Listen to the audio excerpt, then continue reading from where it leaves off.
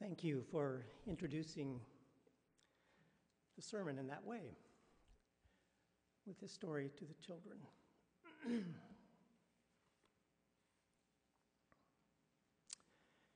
Before Megan left on her sabbatical, she invited me to preach this last Sunday before this 1 week before her return. And I immediately responded that I had recently read a text from Mark's Gospel that really spoke to me with new insights.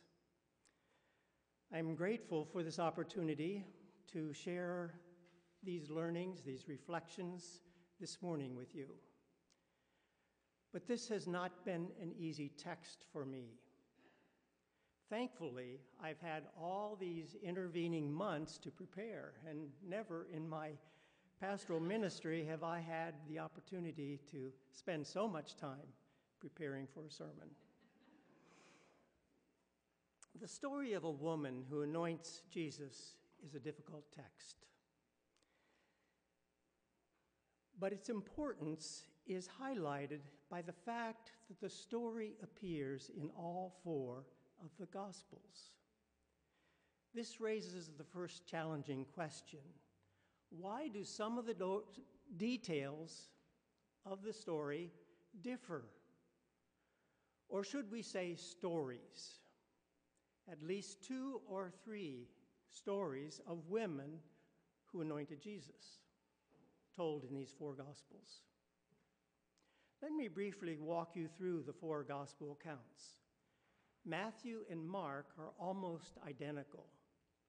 Luke's version is the most distinctive, coming early in Jesus' ministry in the home of a Pharisee where a sinful woman comes and bathes his feet with her tears, wipes them with her hair, and then pours out and kisses the feet and then anoints them with the ointment. In John's account, like Matthew and Mark, it comes during Passion Week. But in John's account, it is at the home of Lazarus and Martha and Mary. And Mary is the one who pours the expensive ointment over his head. And Judas is the primary accuser in the dispute about giving to the poor. Despite these different details, why is the story told in all 4 of the Gospels? What is so very important about a woman creeping into the scene, causing such a disturbance that only Jesus can move the story forward, and even his remarks leave everyone confused, including us today? For me personally, the details of this story are where the rub comes. You see, I think Jesus gets it wrong.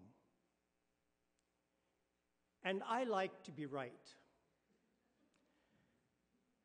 By nature, I wonder if I was always destined to become an Anabaptist, even though I grew up in a Mennonite church, but chose to spend 8 years outside of the Mennonite church, first at a Methodist university, and then 5 years in essentially Presbyterian Reformed seminaries. But I returned to the Mennonite church, in part, I suspect, because I like to be right. And while Mennonites like to say it is more important to do right, I can testify to the awareness that striving to be right is often, to be right is a stronger urge than to desire the will to do right. Today, I am giving my 729th sermon. So I checked my files to see if I have ever preached from one of these 4 texts before.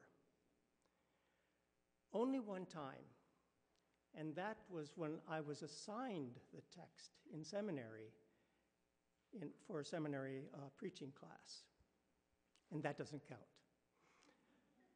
I think I have perhaps unconsciously avoided this story.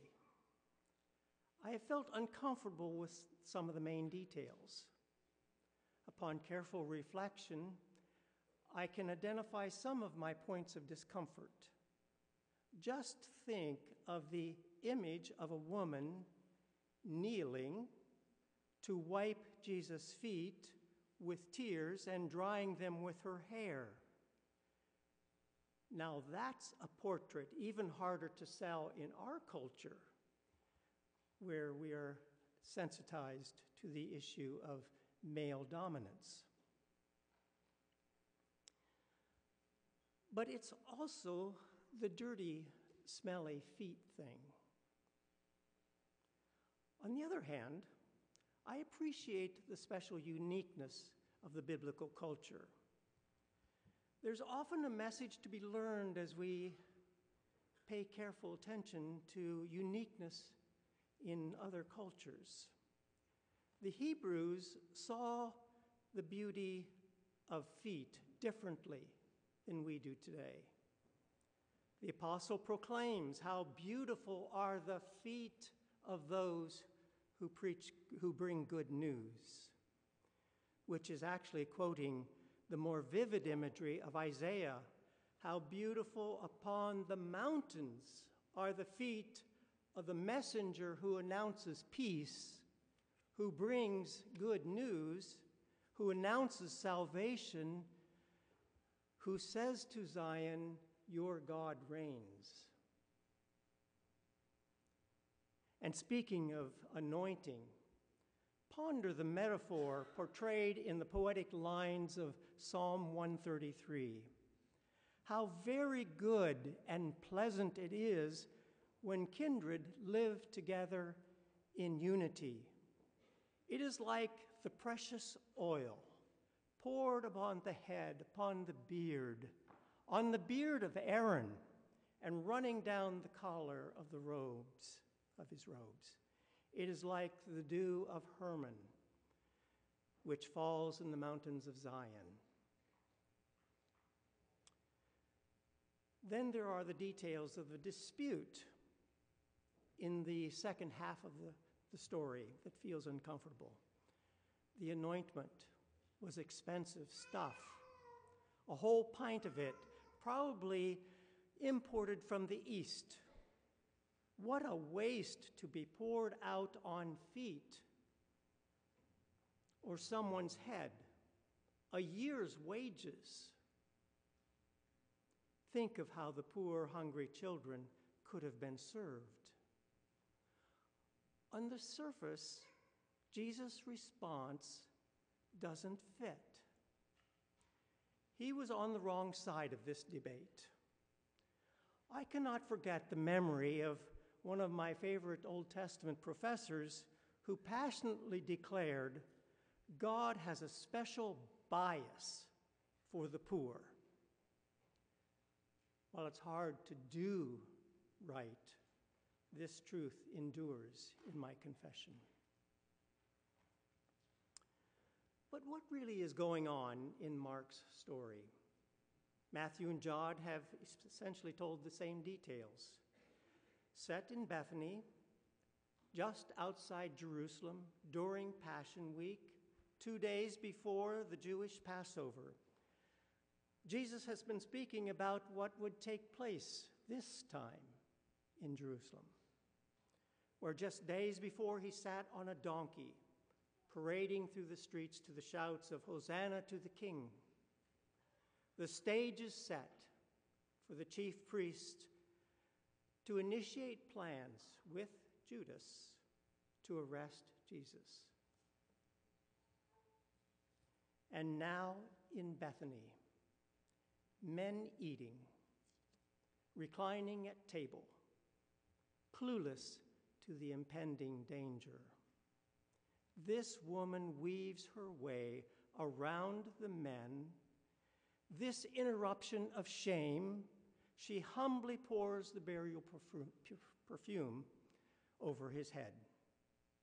In righteous disgust, the men scold her for this wasted extravagance. They have heard him decry leaders who pillage the poor. Quoting Mark's version, an unnamed woman pours perfume on Jesus when a dispute erupts. Why this waste of perfume?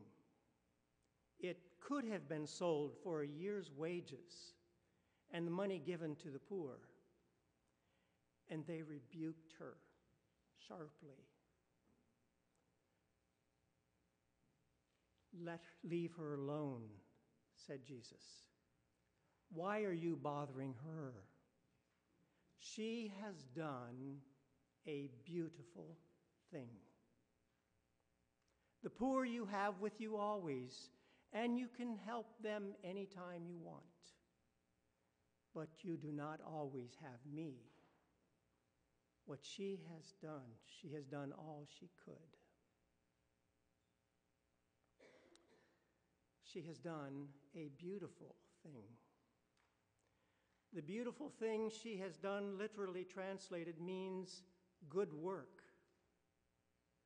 She has done this good work for Jesus, offering all she has. Jesus credits her for getting it right about his predictions of death. The other disciples seem to deny God's plan for human redemption in a suffering Messiah, Christ. Perhaps Judas has a clue, and he's contemplating how he might divert Jesus from wasting his power and life. But her beautiful act was not about self-hate. It exuded profound joy, love, respect, and worship. She gets it right. This past summer, I witnessed a special act of beauty in our worship service here at Seattle Mennonite Church, which made a deep impression on me. I wonder if others noticed this beautiful act. It was during the service when we were saying farewell to John Hicks and Hannah Notez and their sons Samuel and Theo before their move to Michigan. As the family gathered here in front for this blessing, their young son burst out in loud shrieks of distress.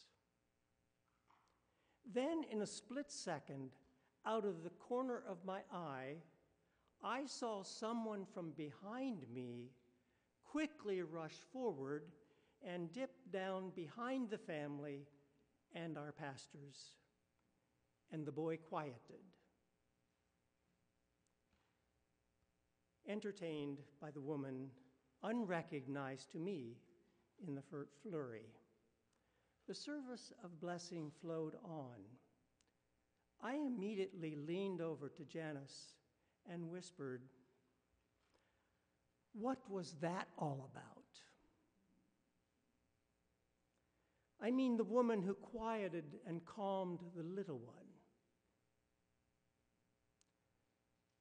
How was it that this woman stepped forward with no apparent prompting?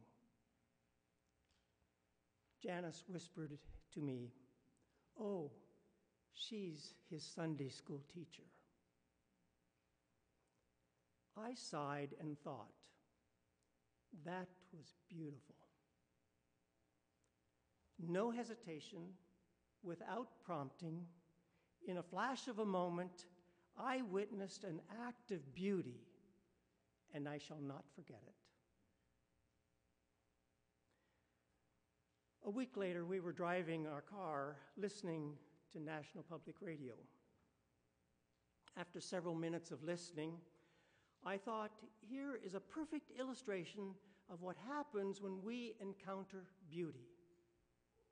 How our brains recognize beauty as it flashes across the brain.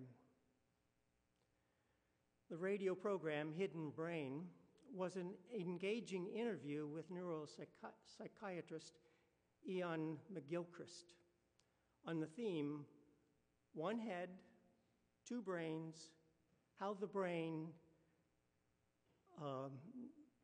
brain's hemispheres shape the world we see. We've seen diagrams of the brain, two spheres, left and right. Simplistically, the left brain processes logic and verbal messages.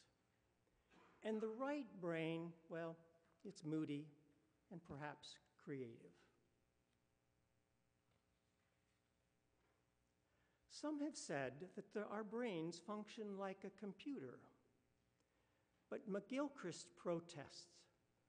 The brain is not at all like a computer. It's far more complex. McGilchrist argues that far more significant than the two spheres of the brain is how the spheres communicate with each other. Then he illustrates by pressing a single musical note. The left surveys and conveys the big picture. But what happens when 1,000 notes are played and your ear hears an entire symphony? It is the interplay between the two parts of the brain that registers beauty. The space between notes, the intensity, the volume, both spheres work together.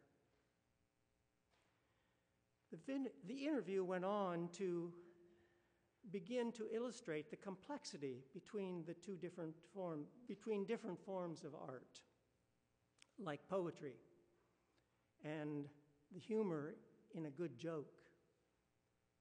This is something of an illustration of how our brains function rapidly, simultaneously, intense, nuanced, colorful, and all the ingredients that make up communication. Jesus recognizes all the complexity of this woman's act of beauty. Love, devotion, self-giving, extravagance, humility, aroma, sacrifice. The list could be endless. Now I want us to take a moment. We're going to have a short intermission to sing a song from the worship book, 122, O Worship the Lord in the Beauty of Holiness. 124, please stand. And this is based on Psalm 29 and Psalm 96.